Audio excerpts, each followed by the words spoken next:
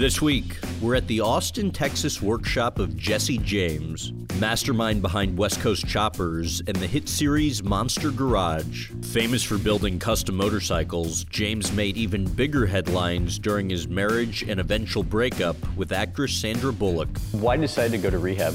There's got to be some kind of flaw in my personality that made me think that was okay. But the father of four left Hollywood for Texas and has since rebuilt his life with a new business, a happy marriage. One of your friends tells me that the Lexus, they believe, is the best thing to ever happen to you. And a different outlook on life. My eyes are wide open and I'm trying to do stuff in a different way now.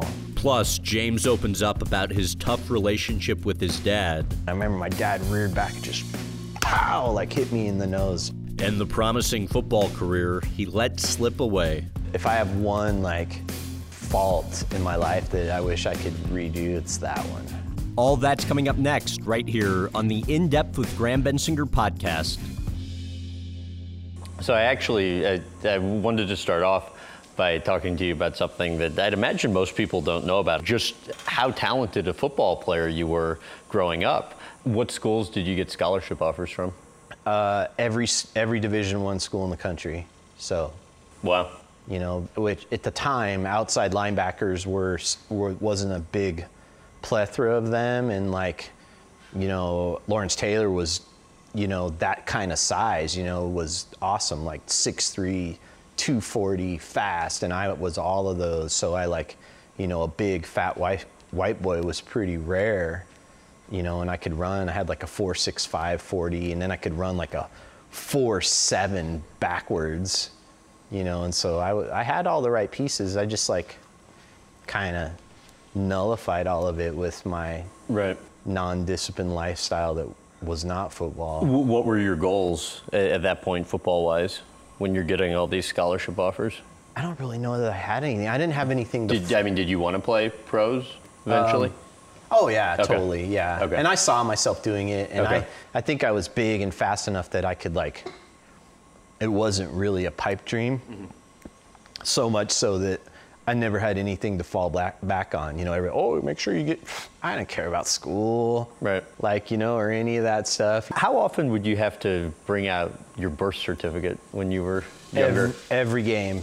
Every Saturday morning, Pop Warner, which it was RJTFL, which is Riverside Junior Tackle Football League. Every game I had to bring my birth certificate. Really? Yeah, and it was pretty, the negative press didn't start 5 years ago or whatever. It started when I was in my early teens, 10, 11, 12 years old when I started. I mean, I was 13, I had a goatee. I look as old as I do now, very early on. What would parents say? They were just pissed,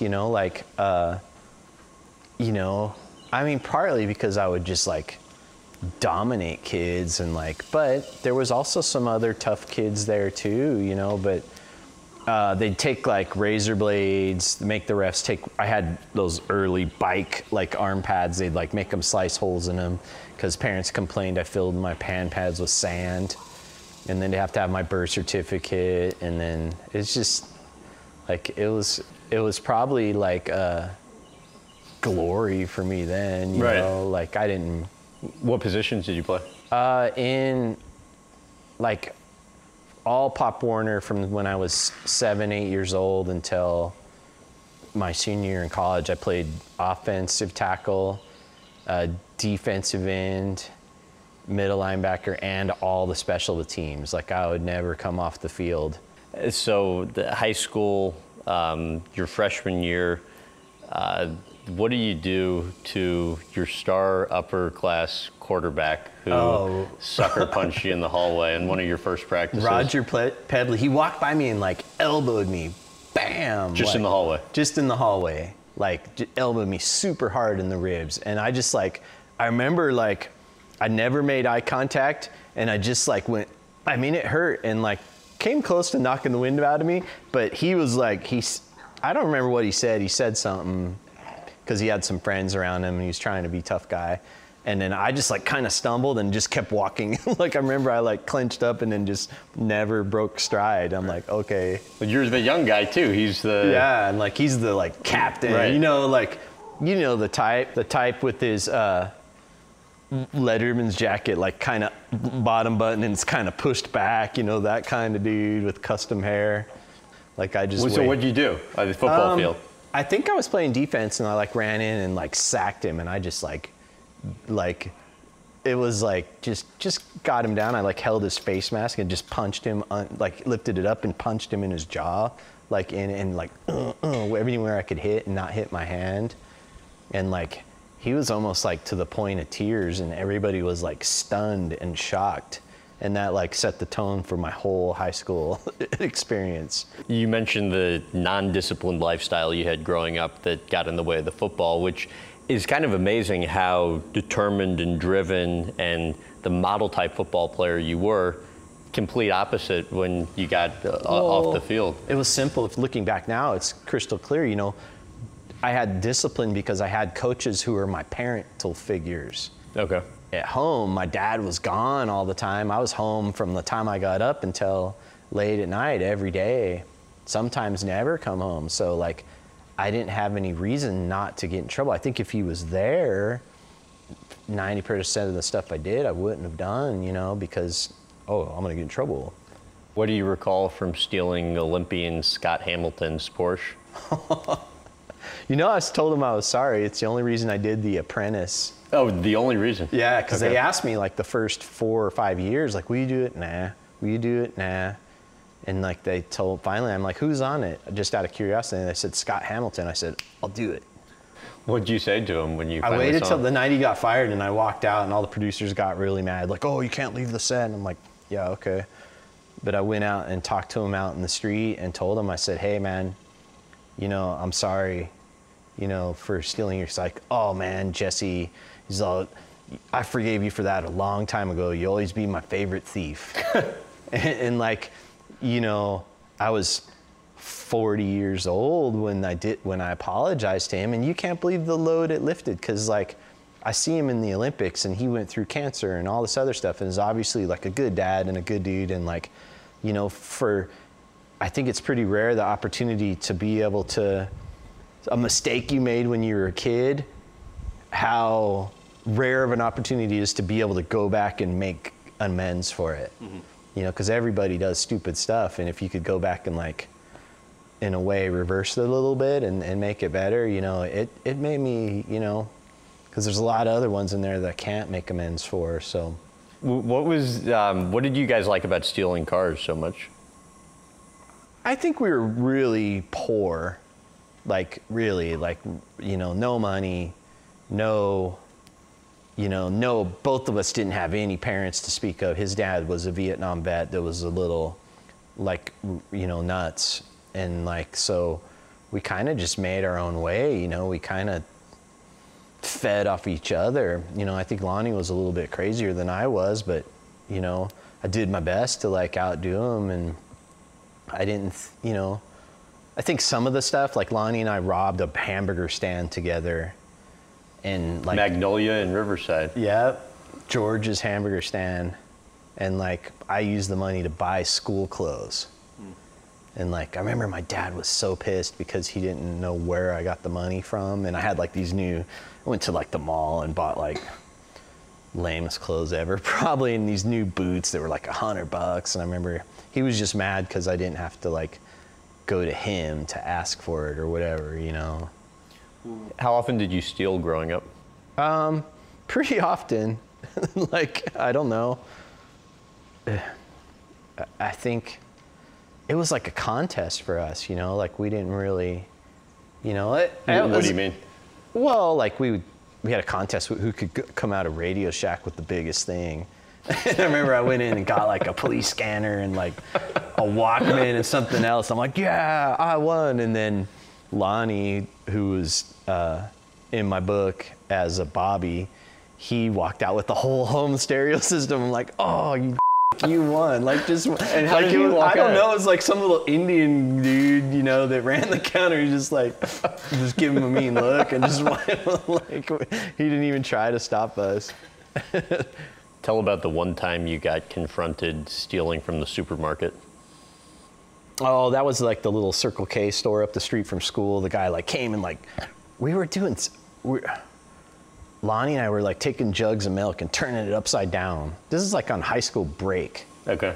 So like we had like a 20-minute break and the store was a block away. So we were like, I don't know what we were doing. We were like taking jugs and turning it upside down. Just pouring milk out in the store? Like putting them between the other bottles, just watching milk.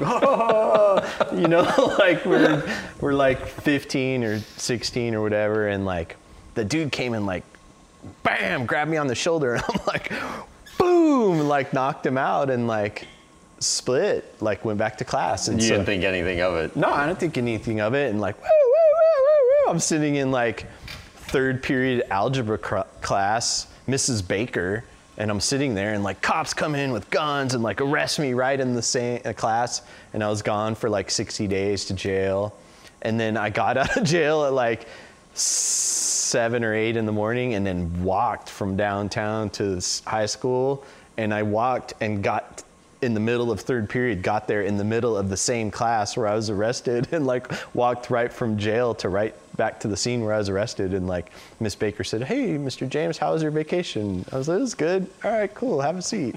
Explain the robbery that happened that ended up adversely affecting your football career.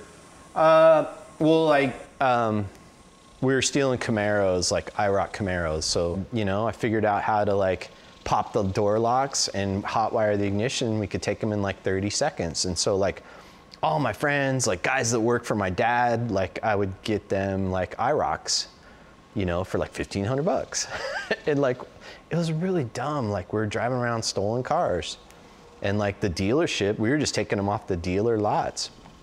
And so like I had one half stripped in my garage and then one with no wheels on it with in my driveway under a tarp, and then I like came flying around the corner, wow, you know, like, you know, with the radio blaring and stuff, and there's like 20 cop cars and my dad and another cop sitting in my front yard. I'm like, oh, I started to gas it and I'm like, oh, you know, I'm caught. So I pulled over and like stopped. Cops came, like handcuffed me, and the officer was his son, Shane, I had played with since the Pop Warner days, and we played all through high school. His name was Officer Goldstein, and he told my dad exactly this. He says, Larry, I'm standing there handcuffed, they're standing behind me. He's all, why don't you just make him a receipt, Larry, and tell him, say he bought him from someone at a swap meet or something, we'll just be done with all this. And my dad said, no, he's going to jail. And I remember I like sitting there, like feeling like my heart sink, like, oh, you know, like I heard that, and then I probably was like, yeah, like I'm done, I'm free. And then like, oh. And then for that time, like I'd already had priors and stuff, and it just went for like, I think it was almost 90 days. So why do you think your dad had you sent to jail? I would hope that like he I hope he sent me for the reason that happened, because I learned my lesson, and like as soon as it flipped off like a light switch after that, it was like really bad because I was this all-star player, and so it was in all the papers, or all the papers local, you know, and then I got out, and it's like kind of the fallout, like all the schools had come for visits while I was gone, and like, we'd like to meet with him and talk to him about visiting our school. Nope, he's in jail. Oh, okay, well, okay, see you later, you know. They don't come back after that. And so I had one option to go to junior college, you know. And how did you find out? I think you found out you were in Parade magazine the same time you found out about like the scholarship offers, Parade going away, All-American, right? and all that stuff, and like it just kind of, it sucked because it just totally like, I can't think of anything more blowing it than that. If I have one like fault in my life that I wish I could redo, it's that one. Because like, my life would have been way different, I think, you know? I don't know if it would have been better, but like, you know, big mistake. So you end up playing, the only offer was college ball and junior college. At one point, I think you're struggling, and so you want to make a change. You take the knee brace off for the first time in 5 years that you had just for protective purposes. And, you know, I think you have a great first half. You have like 3 sacks in the first half. And then what happens?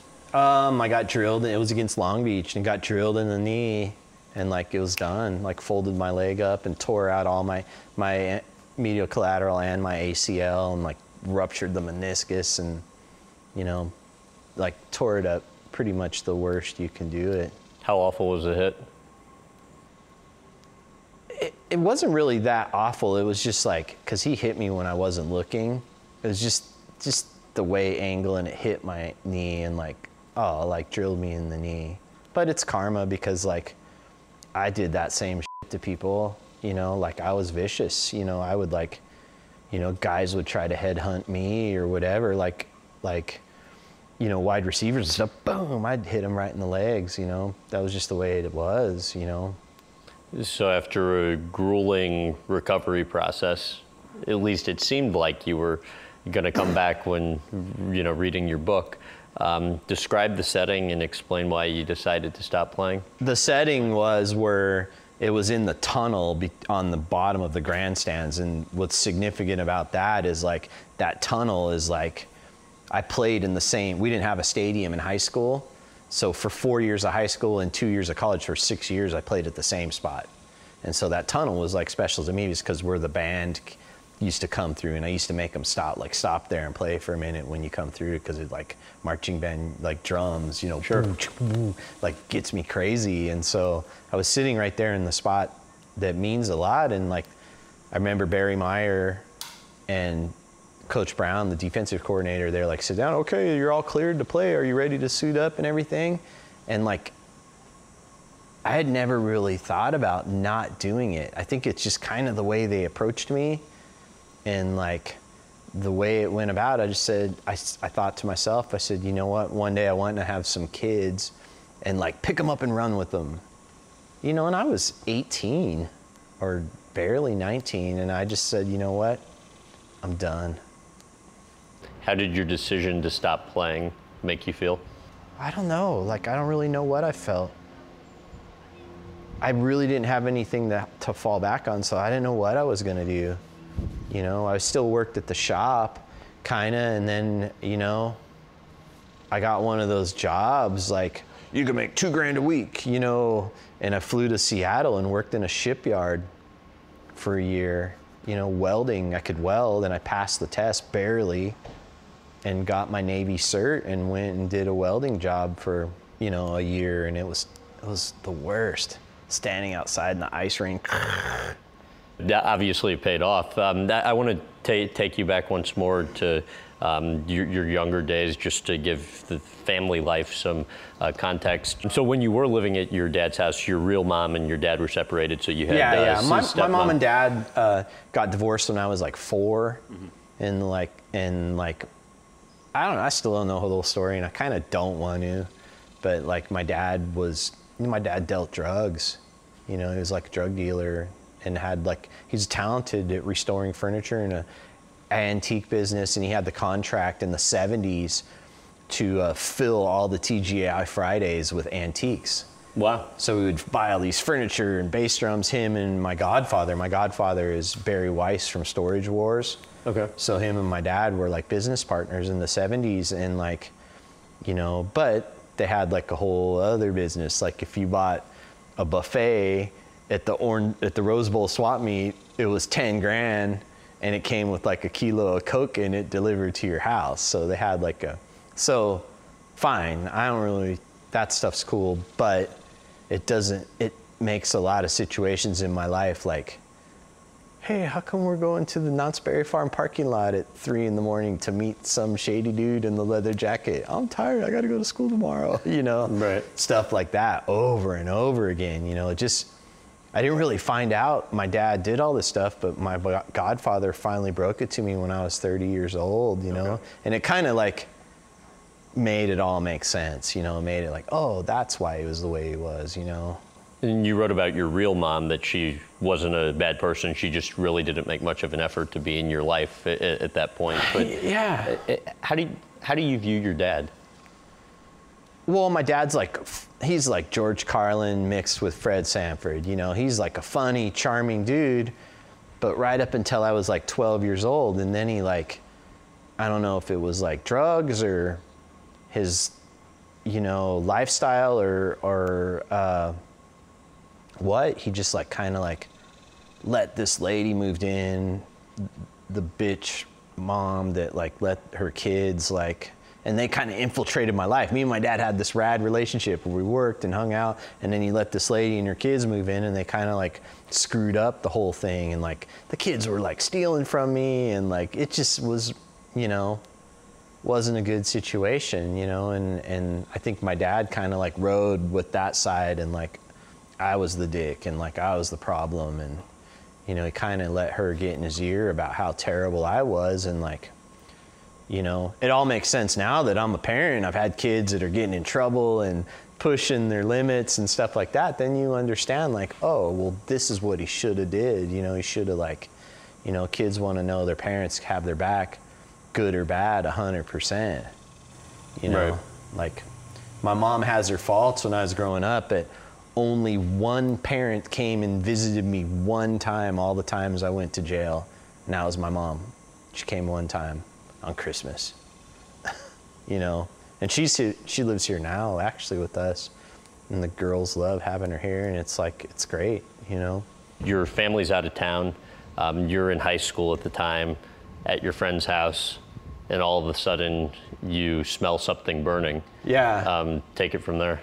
So I was living with my dad, I was 15, and I was at this girl, Kelly Parsons' house, and I was like, down the street, probably a little bit past where the house, like a quarter mile away or something. I'm like, we're walking around the house, like, what's burning? Something's burning. What is that? Like for like 10 minutes. And then we look out, my house is just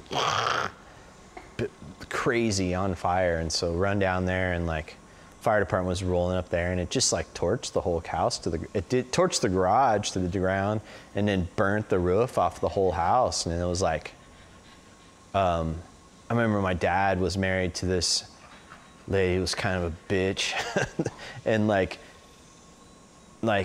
she had convinced my dad. My dad was like up in Ventura or something, away for the weekend. So I was there by my house with the fire department, and the house burnt down, you know, and like I'm like dealing with it. And then my dad came home, and by the time he had got home, she had like fully convinced him that I had burnt it down myself, like, and like I remember What did your dad do when he got there? We were in the living room with the fire department. We were kind of salvaging whatever, and it was my dad and his wife and the firemen, and the whole roof was gone off the house. And my dad like got in my face, and I was like, you know, and I was always fearful of my dad. I never really stood up to him, but I just said, you know what, you, like that. And I remember my dad reared back and just pow, like hit me in the nose, right in the face as hard as he could, and like I kind of like stumbled back, and then I just tackled him. And I remember I tackled him, and we like went through the drywall and through a wall in the house, and like just went at it. And the firemen had to break us up and stuff, and that was it. I jumped in my car, carried whatever I could carry, and I was gone. Where'd you go? Went to my girlfriend's house with her and her mom, you know. How did that impact you? Well, it sucked because everything, despite being accused of burning my own house down, everything that got destroyed was mine, because it was all my tools and stuff. And then, you know, one of my Harleys was in the garage, and, you know, I think it was probably the best thing to happen, because it was not a great relationship with my dad and my girlfriend's mom, Linda Carter.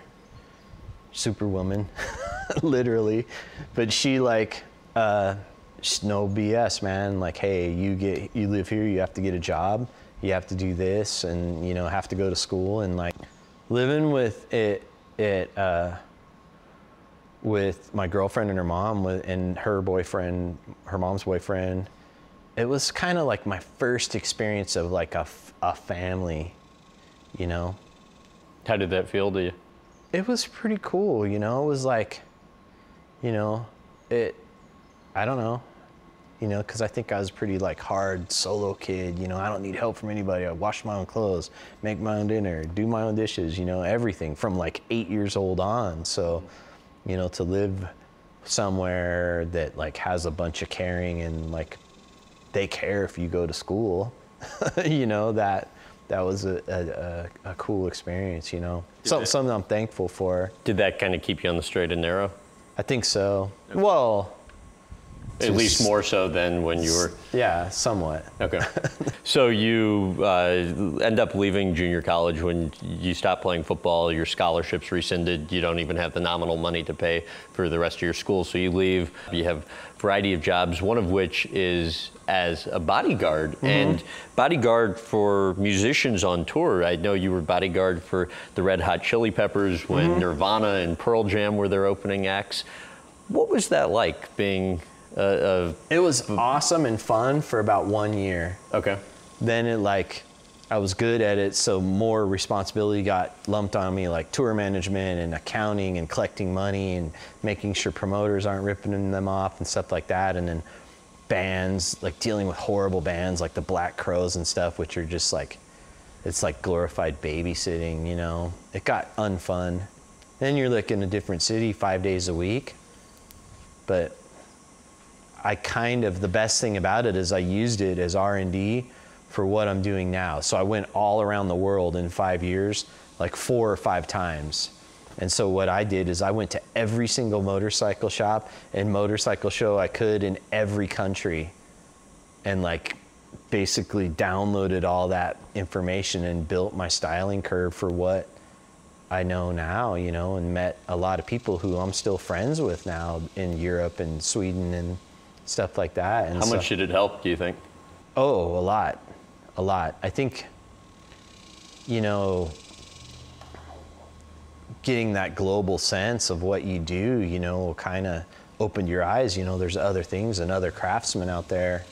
And like, I remember the thing that made me stop more than anything else doing security work is I was sitting on a tour bus and I was watching one of those Easy Riders video cassettes, like Easy Riders volume 15 or something, and it had the Grateful Dead's bodyguard that did the security for them, road security.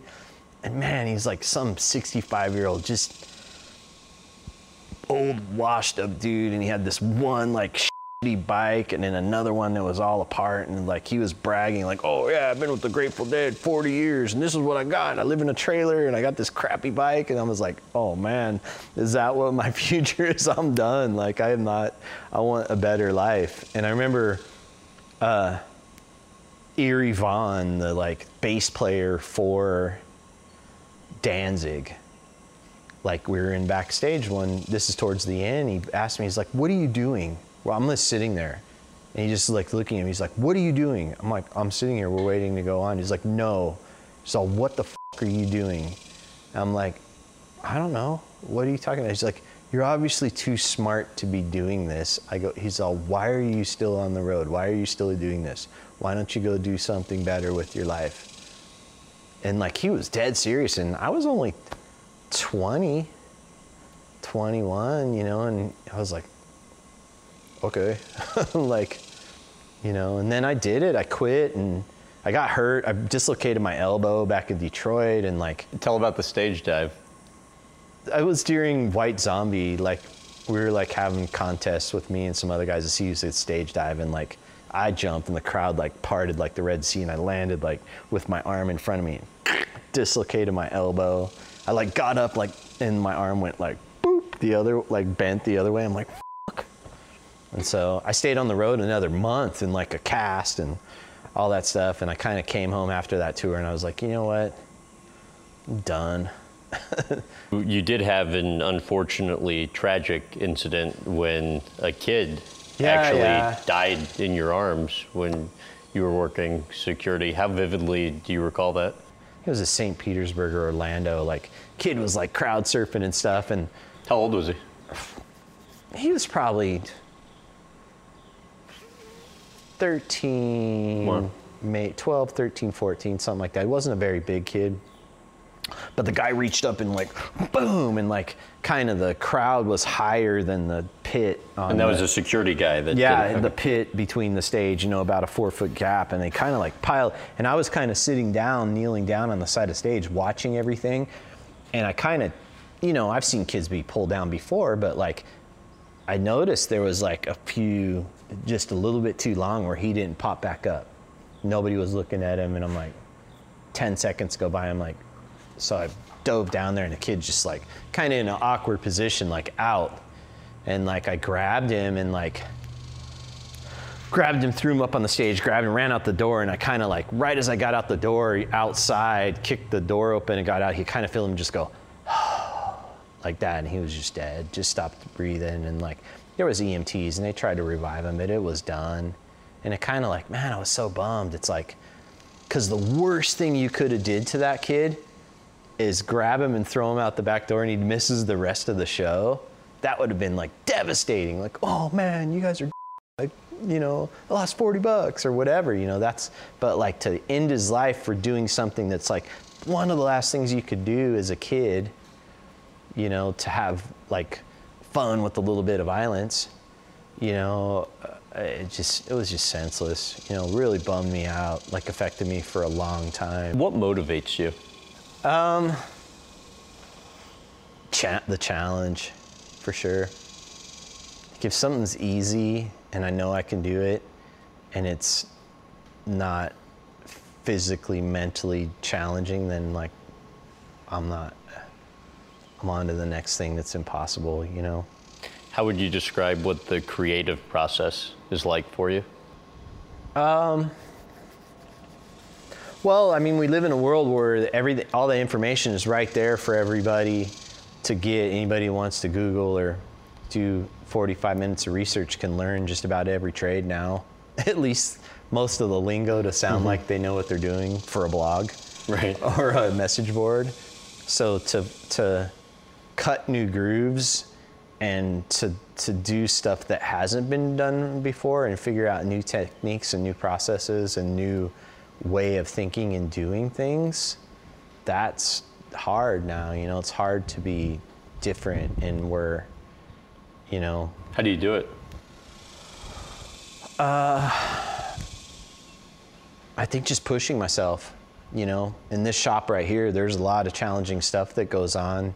In fact, I figured out a way to forge Damascus steel, you know, like 3,000-year-old technique. And so I make guns out of that now, and make a gun that hasn't been made out of that before. And so, Which you'll spend like days Months. forging a piece of the I steel spent just a for like month- one gun. I just spent a month and a half on a piece for a gun, and it didn't work.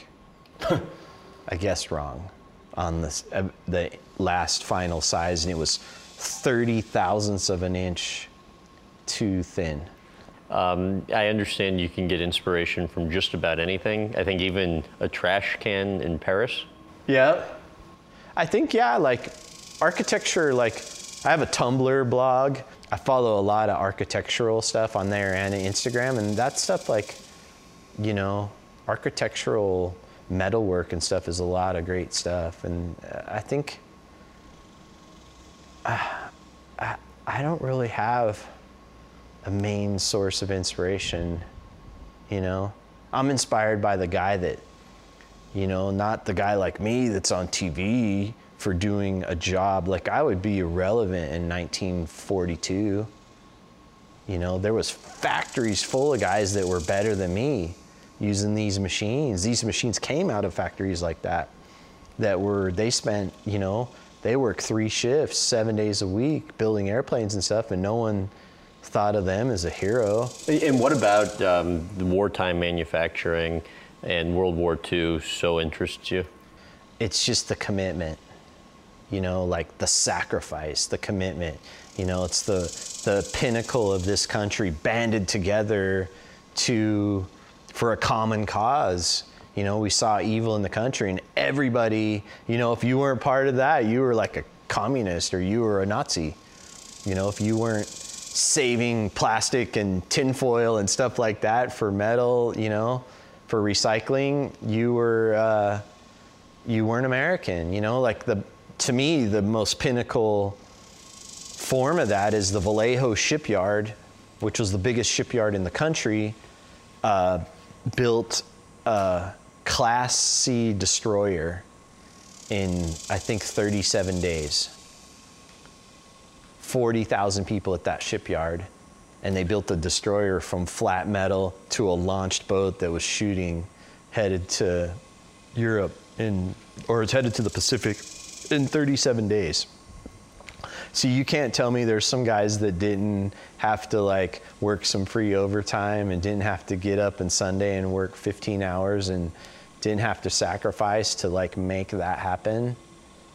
You know, that to me, like, it was the most amazing time. I wish I was around in that era. What's your fascination with the innovation in manufacturing?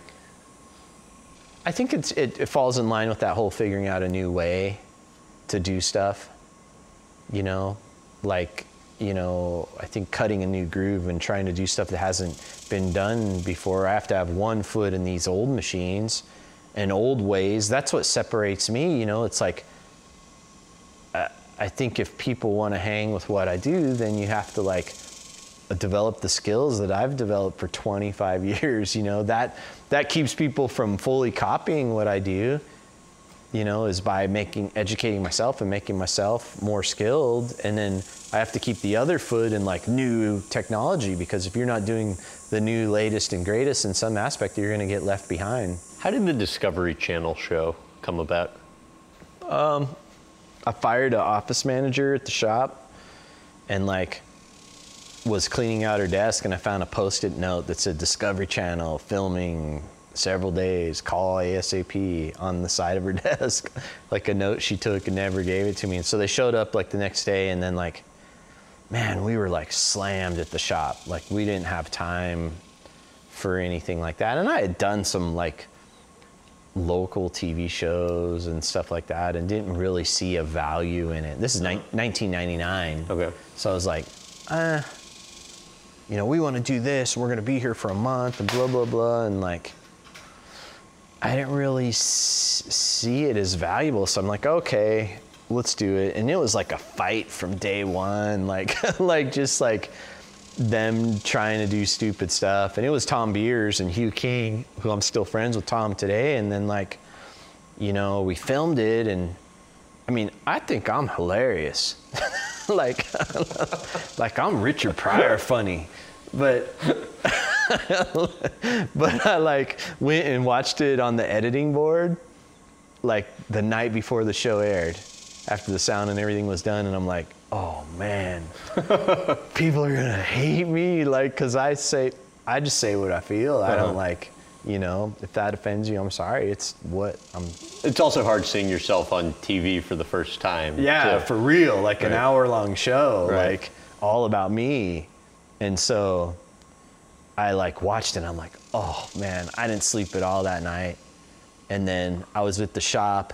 It was like a Sunday night, I think, and I was at the shop working, and like the show had aired in the New York feed on Discovery at 3 o'clock, and I like it was 3 o'clock West Coast time. It was airing in on the East Coast, and like the phone rang, and it was some dude. It was a black guy from Detroit.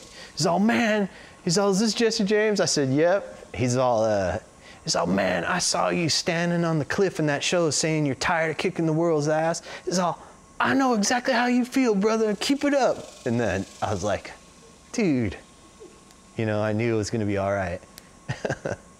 How did your life change after that first show aired? It was crazy, like, because metalwork and stuff is real popular now, but the one thing that like kind of made the record skip is me taking a piece of flat metal and hammering it into a gas tank. And like people had never saw that on a national TV scale. Like I could take something by hand and make, you know, something functional and cool looking out of it. And it like, I think that was it. And just like the bikes and the dogs fighting and just like this, like, I don't think they would air that show now. Really? I don't think so. Definitely some of the Monster Garage episodes they wouldn't air now, you know. And I think it was crazy times because Discovery was almost bankrupt and they were still like mostly bugs and planets and dinosaurs. And like the joke at Discovery was like, well, this is pre-internet, so it melted down the phone lines at the network, shut their phone, their operator board. Your documentary. Yeah, so it Wow. shut it down. And the biggest show that was on before that was the Real Story of Jesus Christ, which aired like 5 years before that. And so the joke was like, Jesse's bigger than Jesus. But so it shut it down. And then, so typical TV thinking, like, we need to do that every week.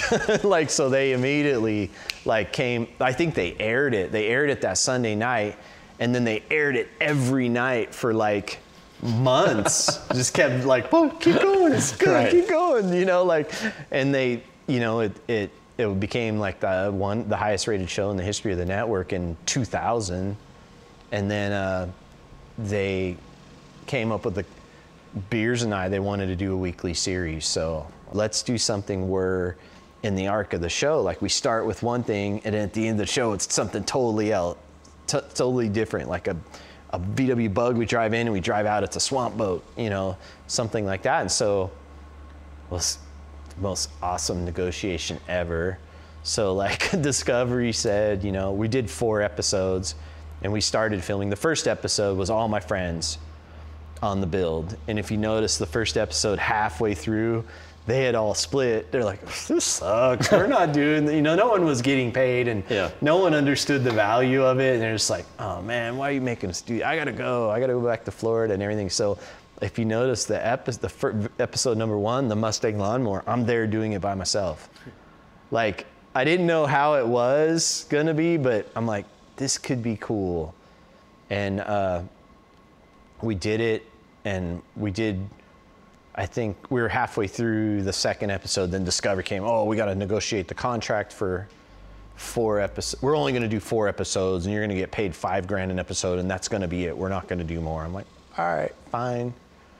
And so they aired the first 4, and it was like, it's the most profitable show in the history of their network. They were charging the same ad rates as Everybody Loves Raymond.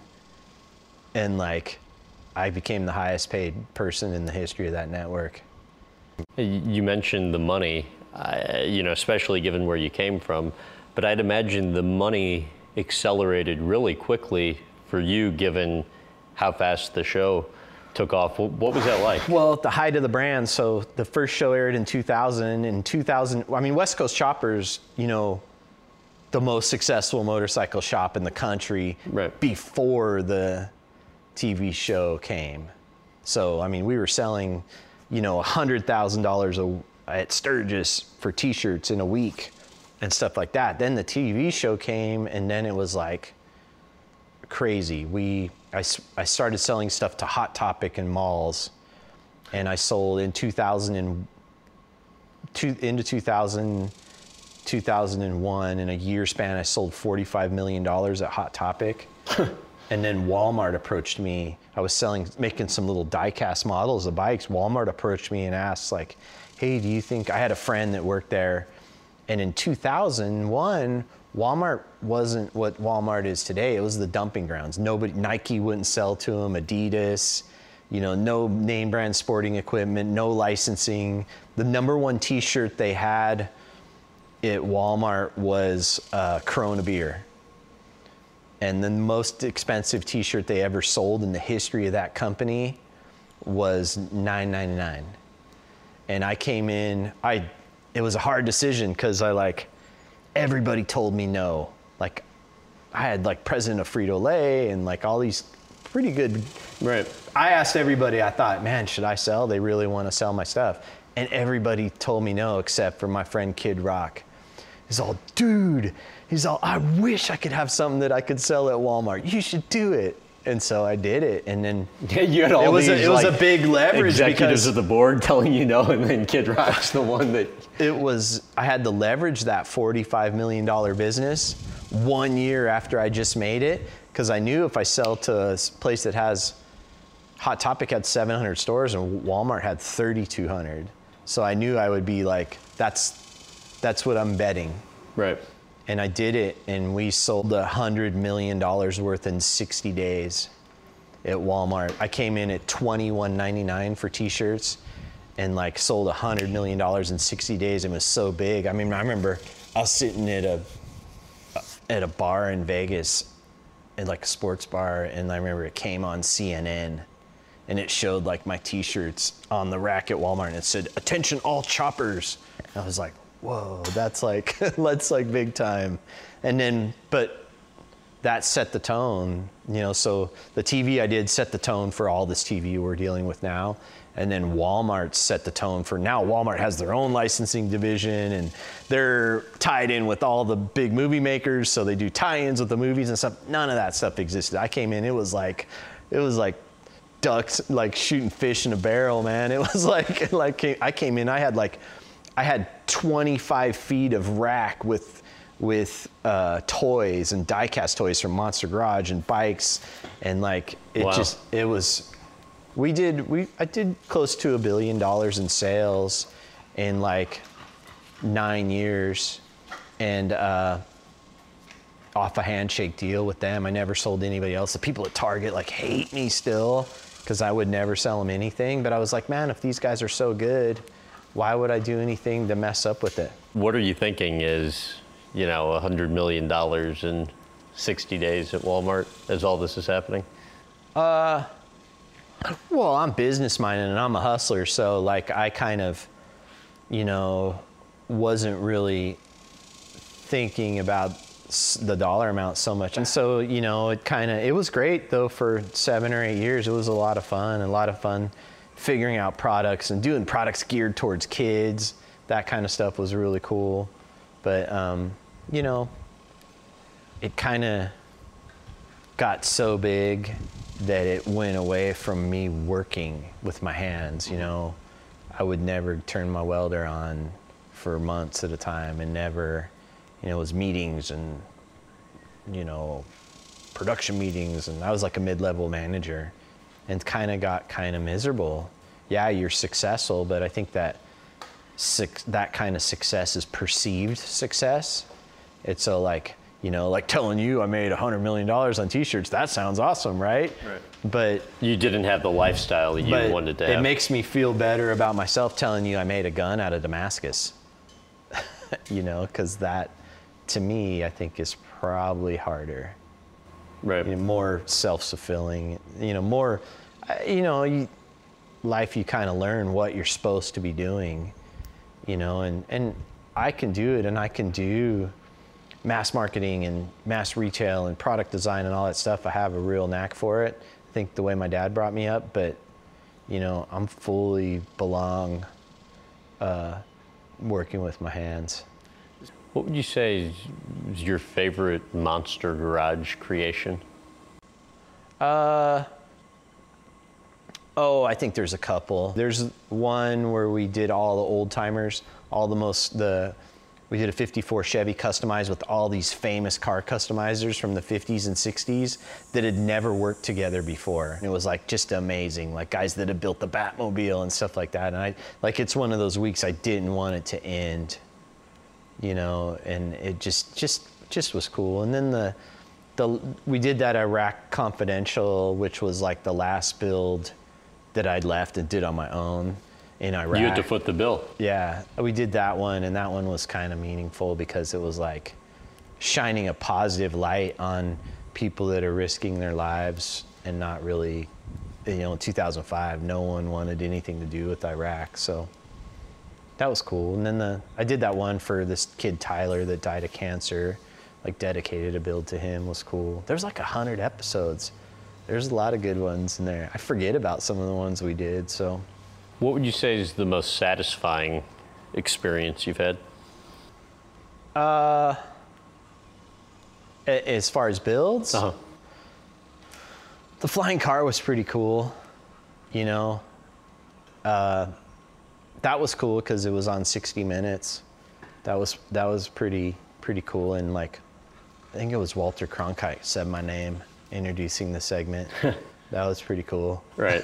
Like that was like, oh, I knew that was cool then. I think as far as the most satisfying, I think probably the flying car. Probably the hardest build to do in 5 days and pull it off. And I don't know, it was a challenge for me, you know. They're talking about bringing it back. They've been wanting to. I know Beers actually talked to a friend of mine yesterday. Actually, my father-in-law, I talked to him, saw him at some restaurant, and they're working on bringing it back, so. With you involved? They can't do it without me. So what like, they've already tried like 3 or 4 times. It doesn't work. No one's gonna crack the whip like me. So what's your interest level in doing that? I think it'd be cool, you know. It was a fun show, and it was like, it's gonna be the yard. Anything else I ever do on TV, that's the yardstick, which is compared with, you know. And I'm never gonna do some lesser Monster Garage show and like, oh, it's like Master Garage or something, you know. It's like, you know, and it kind of, I don't know, I think we should. I think we could start doing it and start airing it right away. And I think so many kids and so many careers and so much inspiration has came from people out of that silly show that I think its timing is even better now. So before the Discovery Channel show even started, you know, your business, West Coast Choppers, was already a big success. I want to take you back to an early meeting you had that really seems to be, from what I understand, one of the key meetings of your career. The company's just kind of in its infancy, and you get a meeting with a company called Custom Chrome. Mm-hmm. When my dad had his drug business, antiques, him and Barry, they had a warehouse in Paramount, like North Long Beach, California, and they shared a warehouse with Perry Sands, who owns Performance Machine. It's like, and he was just starting his business, so I went right to him and got a job working for Performance Machine for a year to learn CNC machining knowledge and all that stuff, and then I left and went to Boyd's. Well, while I was at at Perry's, he made these wide tire kits, and they were taking super like Taiwan stamped fenders from Custom Chrome and like cutting them offset and welding them together so bikes could have a fat tire on it in the early 90s. And like I was welding those up, and it was terrible. The metal was like Taiwanese steel, which like isn't the best quality because it's ground up cars with like plastic and rubber in it. So when I went to Boyd's, I kind of kept thinking about it a better way.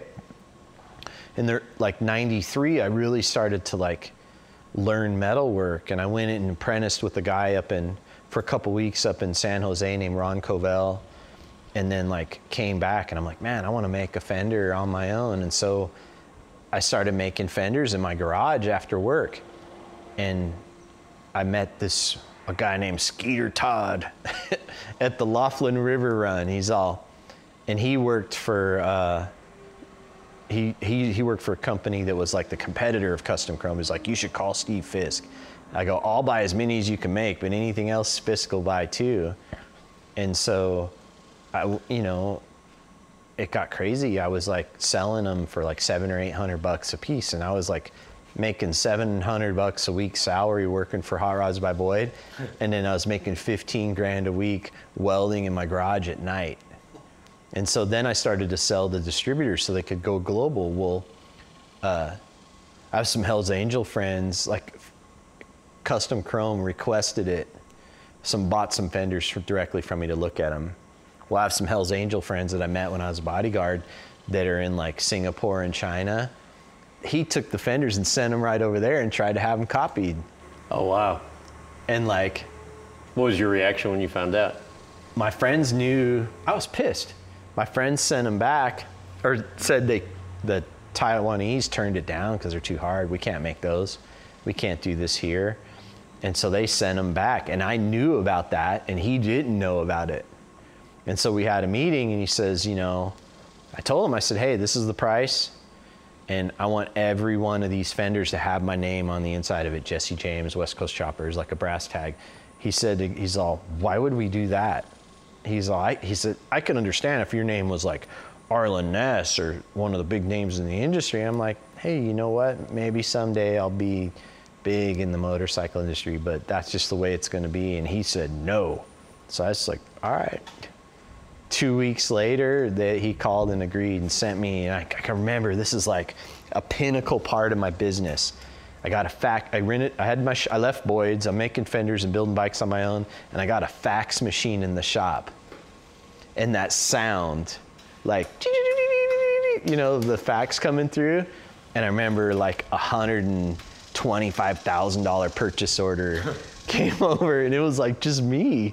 I didn't have any employees or nothing. I'm like, oh, how am I gonna do this? And like, so we buckled down, and I farmed out a little bit and hired a welder and fired him, and then I was by myself again, and then, you know, just figured it out, you know. But that was like, to me, that's when, like, one of the most successful points in my life where I knew, like, oh, like, whoa, like the fax coming in, custom chrome, this big order.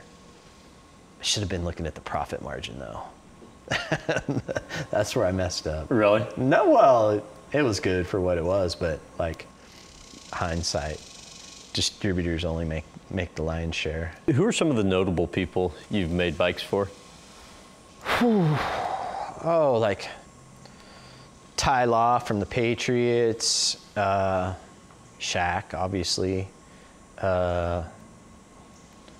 every wrestler, like Diamond Dallas Page, Big Show, like, you know, Steve Austin, like, who else? Like all of them. Like it was like a rite of passage to be a WWE wrestler in like the early 2000s to like 2005, 2008. You weren't an official wrestler unless you had one of my bikes. What was involved with making Shaq's bike? I mean, he's a big dude. I took a picture of him in the seated position, like on a bike, and then this is before like CAD CAM stuff. What is this, like 2001, 2002? And then I measured, I had him sitting there with his positions, and then I put it on my computer screen.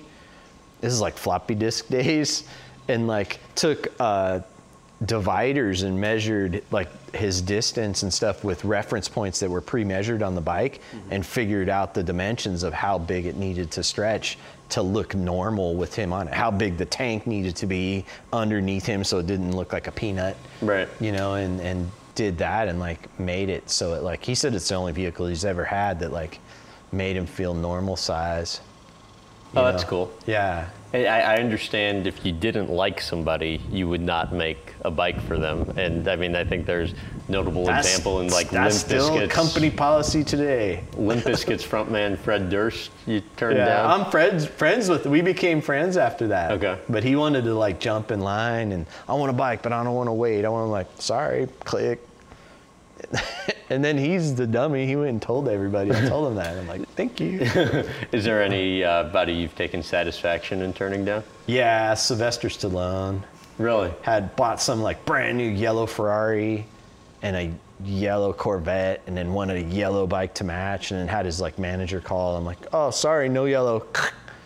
Like hung up, and then he called me back like, what the boo, boo, boo. Like, what? I'm like, sorry, dude, I don't paint stuff yellow. Yellow is like the universal color for chicken. Like, nope, won't do. And they were like baffled, like, because he had money to spend, and I just, nope, no yellow bikes. When did it stop being fun? I think when the shop got so big that like so many employees, and like I had some like really good friends, you know, I kept it in the family, and like 20-year friends working for me, and like I kind of busted a couple of them stealing for some pretty big 6-figure embezzlement and stuff like that. And that like, oh wow, it just like kind of took the wind out of my sails, you know, because people in your life that you trust the most. And then, you know, I didn't really learn what it was until later. You know, it was like some deep-seated envy, you know, because we kind of came up together and weren't on the same economic scale, so they thought they were entitled to what they took, you know, and it just kind of bummed me out, you know, kind of. I don't know. It's just like, you know, I think like Married to Sandy too, like everybody, it got real weird, man. It like was a whole, like people were fans, and then it was just like, it just got crazy, you know, crazy around the shop, and people, friends like that I knew, everybody treated me different. And how so? I don't really, can't really verbalize it, but it was just like a different thing, you know. That's when people really started like annihilating me in the media, like from day one with that whole deal. And like, you're just in like really talking down, like I'm someone that prides myself of being a craftsman and like honing my skills and learning and doing stuff the best possible way. And like my core of what I preach is always about that and always positive. And then it just like the media was just relentless and vicious about, and they used, you know, calling me a grease monkey or a mechanic in like a derogatory way where that's, you know, negative. Like I'm a lesser human because I work with my hands, and that, I think that stuff kind of got to me a little bit. I didn't really, you know. I know at one point you had as many as 145 people on your payroll. You know, you kind of felt like it was getting too big for you. $415,000 a month. Oh wow! And so, that was my nut I had to cover every month. And you fantasized, I think, at some point about just ridding yourself of all of it. Why did you ultimately decide I talked to do about this for probably 6 or 7 years. Man, I just want to go somewhere and have a shop where I work from home and I can spend time with my kids and my wife and like, and just work in peace. And like, but I think we get on that treadmill, you know, you get that perceived success, you know. I'm driving Ferraris and got a house on the beach and I'm married to some movie star and like this big old business and a TV show and all that stuff. Life must be perfect, right? You know, but, you know, I don't think I was ever really comfortable in any of it. You know, I always felt like out of place, like all of a sudden I'd been thrust into this spotlight, but really what inside, I'm just a welder and a mechanic, and like, I'm supposed to be like laying under a car dirty. I'm not supposed to be at some red carpet or that type of stuff. Man, I was like, I don't like the person I became, you know. I like really forgot about what's important and forgot about myself, you know, doing what makes me happy. I kind of like started doing stuff, everything for what I should be doing or what everybody thinks I should be doing. And it's just like, it got so big, and lawsuits and divorce and just all this stuff. It just tornado of bullshit. And just like, I just one by one started chipping away at all the stuff that didn't make me happy and didn't fill my soul up, you know. You wrote in your book, Tuesday, March 16th, 2010 was the day I understood exactly how much I'd been given. It was also the day I learned what it was like to lose everything. You get the call that morning from Sandy's publicist. Yeah, I mean, it was, I don't know, that whole thing, it just ended bad. And it was like, I made mistakes and did stuff that I shouldn't have. I handled the situation not the way I should have. And you know what? I got divorced and lost a kid I adopted because of it. So, you know. What was the hardest part of the whole situation for you? I think losing my son that I adopted. So, for sure. You know, not being able to see him and see him grow up and all that stuff. And whether that's fair, whether I should have lost a kid due to infidelity, which I don't think anybody ever does, but I think with Hollywood law, that's totally fair. So, how do you handle a situation like that with your kids? Well, it was obviously emotional time for the older kids and stuff. They didn't have a real close relationship with her. So, but you know, I just told them the truth.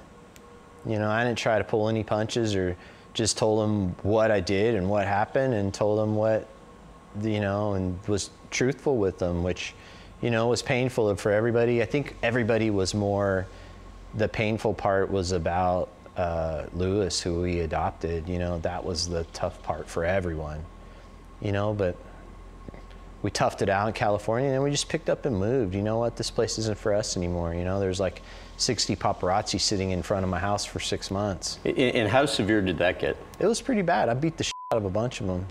Really? Yep. What'd you do? Just wait till the night, till they didn't see me coming, and like, you know, or run their cars off the road. You know, it's fair game. They're trying to make my life miserable and make money off of it, so I should be entitled to do the same. You just got to be sneaky about it so you don't get sued. What you learned from going through that whole experience, that, you know, that time of your life when, for a period, I mean, you were the poster boy for everything you didn't want to be. Well, it's... At least in the media. The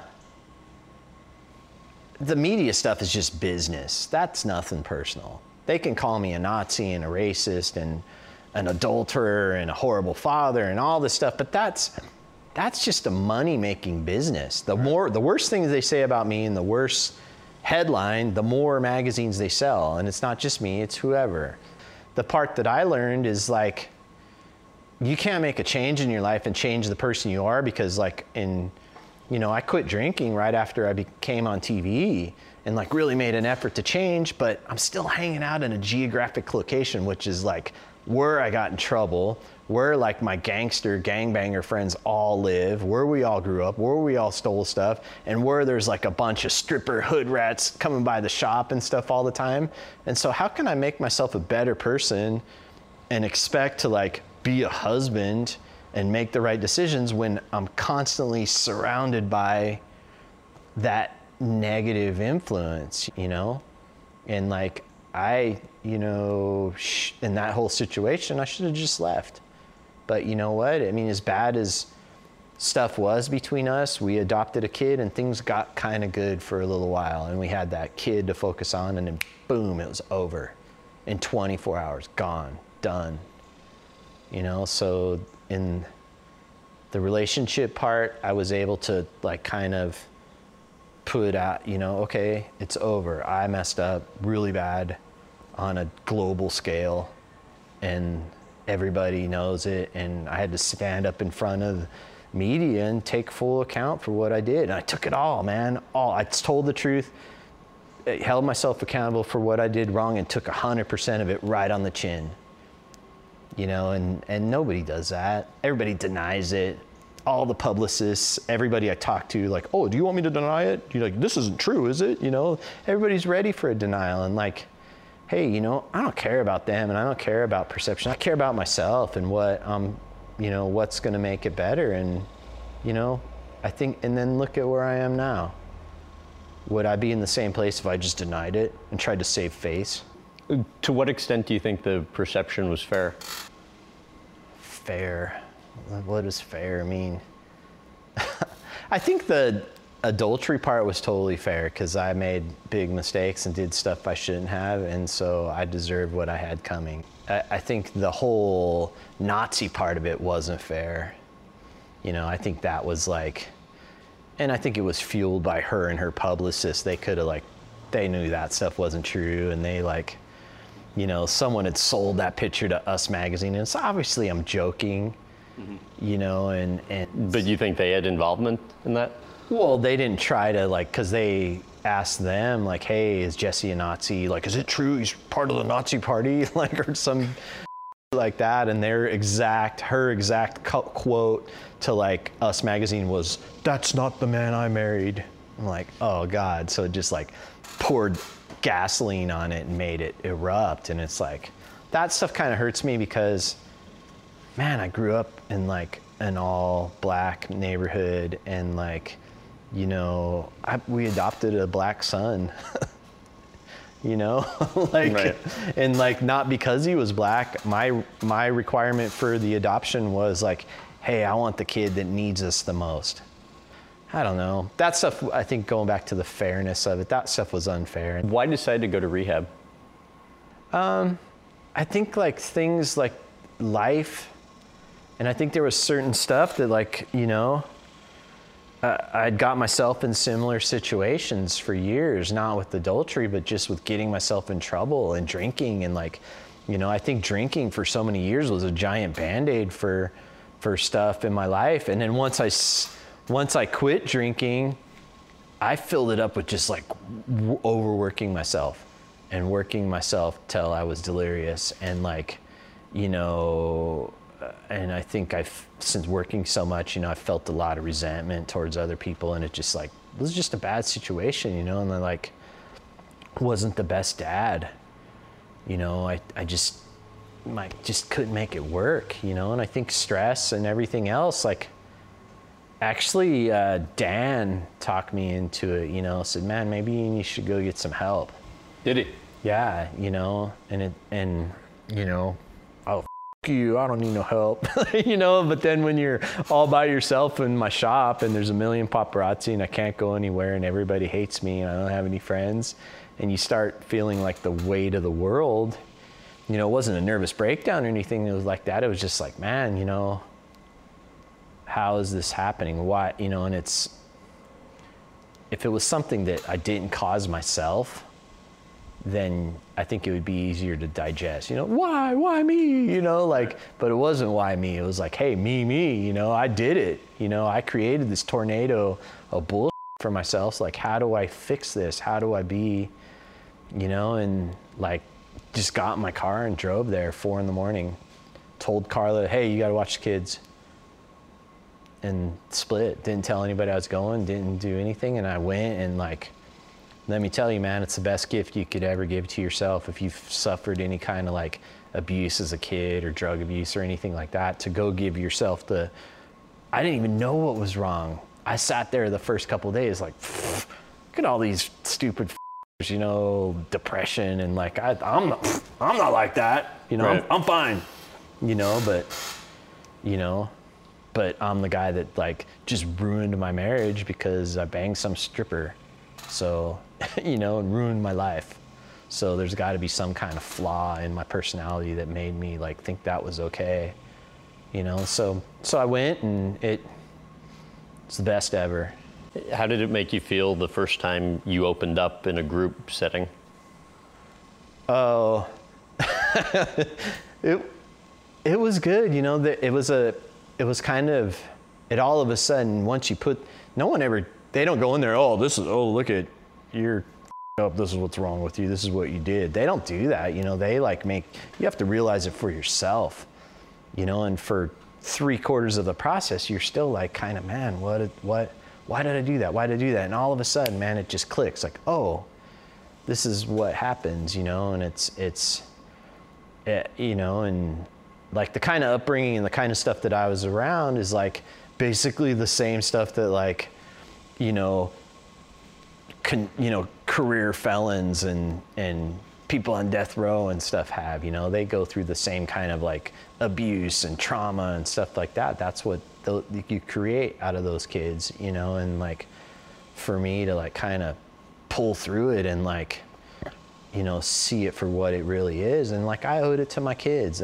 You know, I did it for myself first and foremost, but you know what? I owed it to my kids to like be 100% the best dad I could be, you know, and like put in the hard work, you know, 3 therapy sessions a day, sometimes 4. Wow.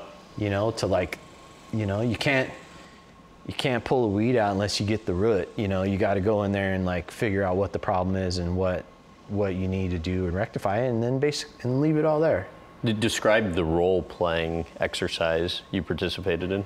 That was one that sucked, because I had a girl. You like, each member in the group like becomes a member of your family or a particular instance in your life, and like a girl was me, and like she was me at 7 years old when my dad broke my arm.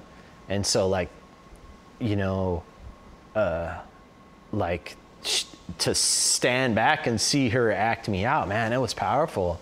It like really got me, because I think you just, when stuff like that happens to kids, you either like turn to like milquetoast or you get tough. And I got tough, you know. I was a tough, mean kid. Like, no one, you know, I didn't fear anything, and I could fight my way out of anything. And if I didn't have something, I stole it. So like that's how it was. And I think that stuff, all that tough guy stuff, was a big masquerade for like, there's this kid that's like scared of his dad's gonna beat the shit out of him, you know. and like you don't really realizing it later and doing something about it, you know. That's what I did.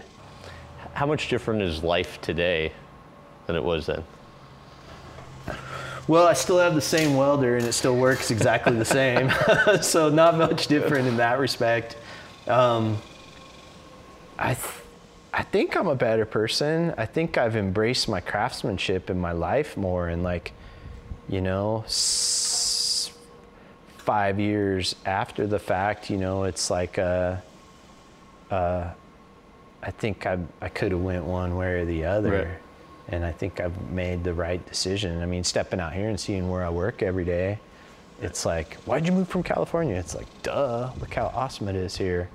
You're now married to racer Alexis DeJoria, daughter of businessman, billionaire John Paul DeJoria. What's it like being married to a racer? I was nervous for the first couple races, you know, once we really started falling in love, and then I'm like, oh man, she's like, something's gonna happen. And then I realized like what a great driver she is and how in control she is, and then like her confidence in her abilities is my comfort, you know. You know, if she wasn't, if she was reckless and didn't know what she was doing, I would probably be a nervous wreck. How involved are you? I work on the car every race, and I go over that chassis, like my hands are on everything, chassis, driveline. I do everything from the supercharger forward and the oil pan, service all that, fuel pump belts, all that. And then I think like, as long as I have eyes on every aspect of it and make sure everything's okay, then I'm cool. And I was talking to Alexis last night, and she says, I mean, you're literally at every race, which is impressive considering all the other work you obviously have going on. It's a commitment. I mean, I love it, you know, and like the guys are like, I'm just one of the guys, and it's almost like I get a lot of funny looks from people because I'll be back there in the parts degreaser scrubbing parts, and like, right. You know, and they're like, oh man, Jesse James, he's just a parts washer now. What's your favorite part with the racing? In between rounds on Sundays, when that car hits the pits, it'll hit the pits after a run, and we'll tear it completely down to a bare frame and rebuild the whole engine in about 29 to 31 minutes running again. So that's my favorite part. I like to work. That's what I was meant to do, like hard work, and I love it. Another one of your friends tells me that Alexis, they believe, is the best thing to ever happen to you. I think so. She's just like a real woman, you know, like a real, I don't want to say anything to jinx it, but it's pretty good. It's good to like have someone that you can just be yourself with, you know. She's the first person I've ever been with that's like, just lets me work and thinks it's awesome. Like, what are you making? Oh, that's cool. Everybody else I've been with is like, oh, when are you going to be done? Why do you work so much? Why do you, you know, you're all dirty, you know, like they just don't get it, you know, they just weren't with the program of like working with your hands, you know. And she just has a race car and races it, and she understands it. And lastly, as we are here on your Austin property, obviously you stopped the bike shop for a while. You've since started up again in manufacturing bikes, but you're also newly manufacturing guns. Mm-hmm. What led you to start getting involved in that? California, we weren't allowed to own anything. So once I came to Texas and got my concealed weapons permit, and then, you know, got ATF approval, so I just started buying machine guns and all this cool stuff. And then like once I got every cool gun that I've ever wanted, then I'm like, oh, I could make one better than that. Looking at parts and looking at the way stuff's put together. I took a pistol apart about 4 years ago or 5 years ago, and I like machined a new stainless slide and made billet grips and trigger job and had it all engraved and everything, and I posted it on like internet or Instagram or something, and then like someone that knew a prince in Kuwait, a friend of that, called me and said, yeah, this guy wants to buy 3 of those. I'm like, they're gonna be like 25 grand a piece. He's all, no problem. I'm like, oh, I guess I'm in the gun business now. So yeah, like I still passionate and I still love bikes. but I've built 450 bikes in the last like 10 or 12 years. So it's like, and I feel like my style and the skill set that I'm doing is, there's no one to push me. There's no one that's really pushing the envelope like we have for so long that, you know, it kind of, I'm only entertaining myself. Well, the gun industry, I see like it's pushing me, and how my skill set, it feels like what I'm supposed to be doing, because like doing stuff for military and law enforcement, like my craftsmanship skills and meticulous way about doing things can like save people's lives and give them better weapons, quieter, better shooting. You know, that's like kind of cooler than a bike. Like a bike, you could look cool, you know, pulling up to the bar, but a gun, you know, to have put it in the hands of our military, that's going to make them safer and, you know, superior weapon. That's kind of a higher calling, I think. What are the goals with the gun business? We'll still keep the, I only want to make about 100 rifles and 100 handguns a year, and we'll keep the, that is like the core business, you know, each one's done for each customer, you know, and we've had some pretty awesome stuff we've built. And then we have a whole military side where products we're developing for military stuff and trying to help them, you know, a suppressor system and some other stuff we're working on. So, and that business could grow and be pretty big, you know, be a military contractor, and that's stuff we're working on pretty good. So many years down the line, where do you see this place? I'm staying here, I think. You know, I don't know. I only have like 8 guys at the shop, and one Jeff and one accountant, and Chandler, my daughter's over there, but I don't want it to get bigger.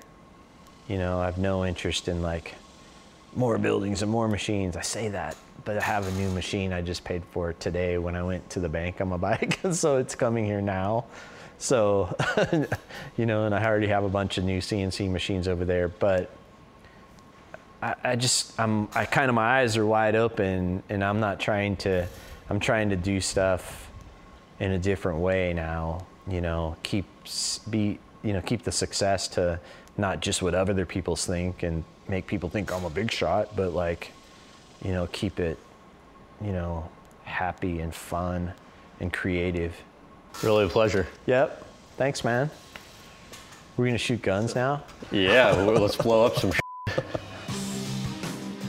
Thanks for listening to my interview with Jesse James. To see more of my time with him, including a tour of his workshop, visit youtube.com/Graham Bensinger.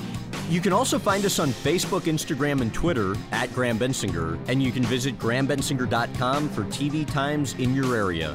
If you enjoyed this episode, please give us a rating and review on iTunes or wherever else you listen.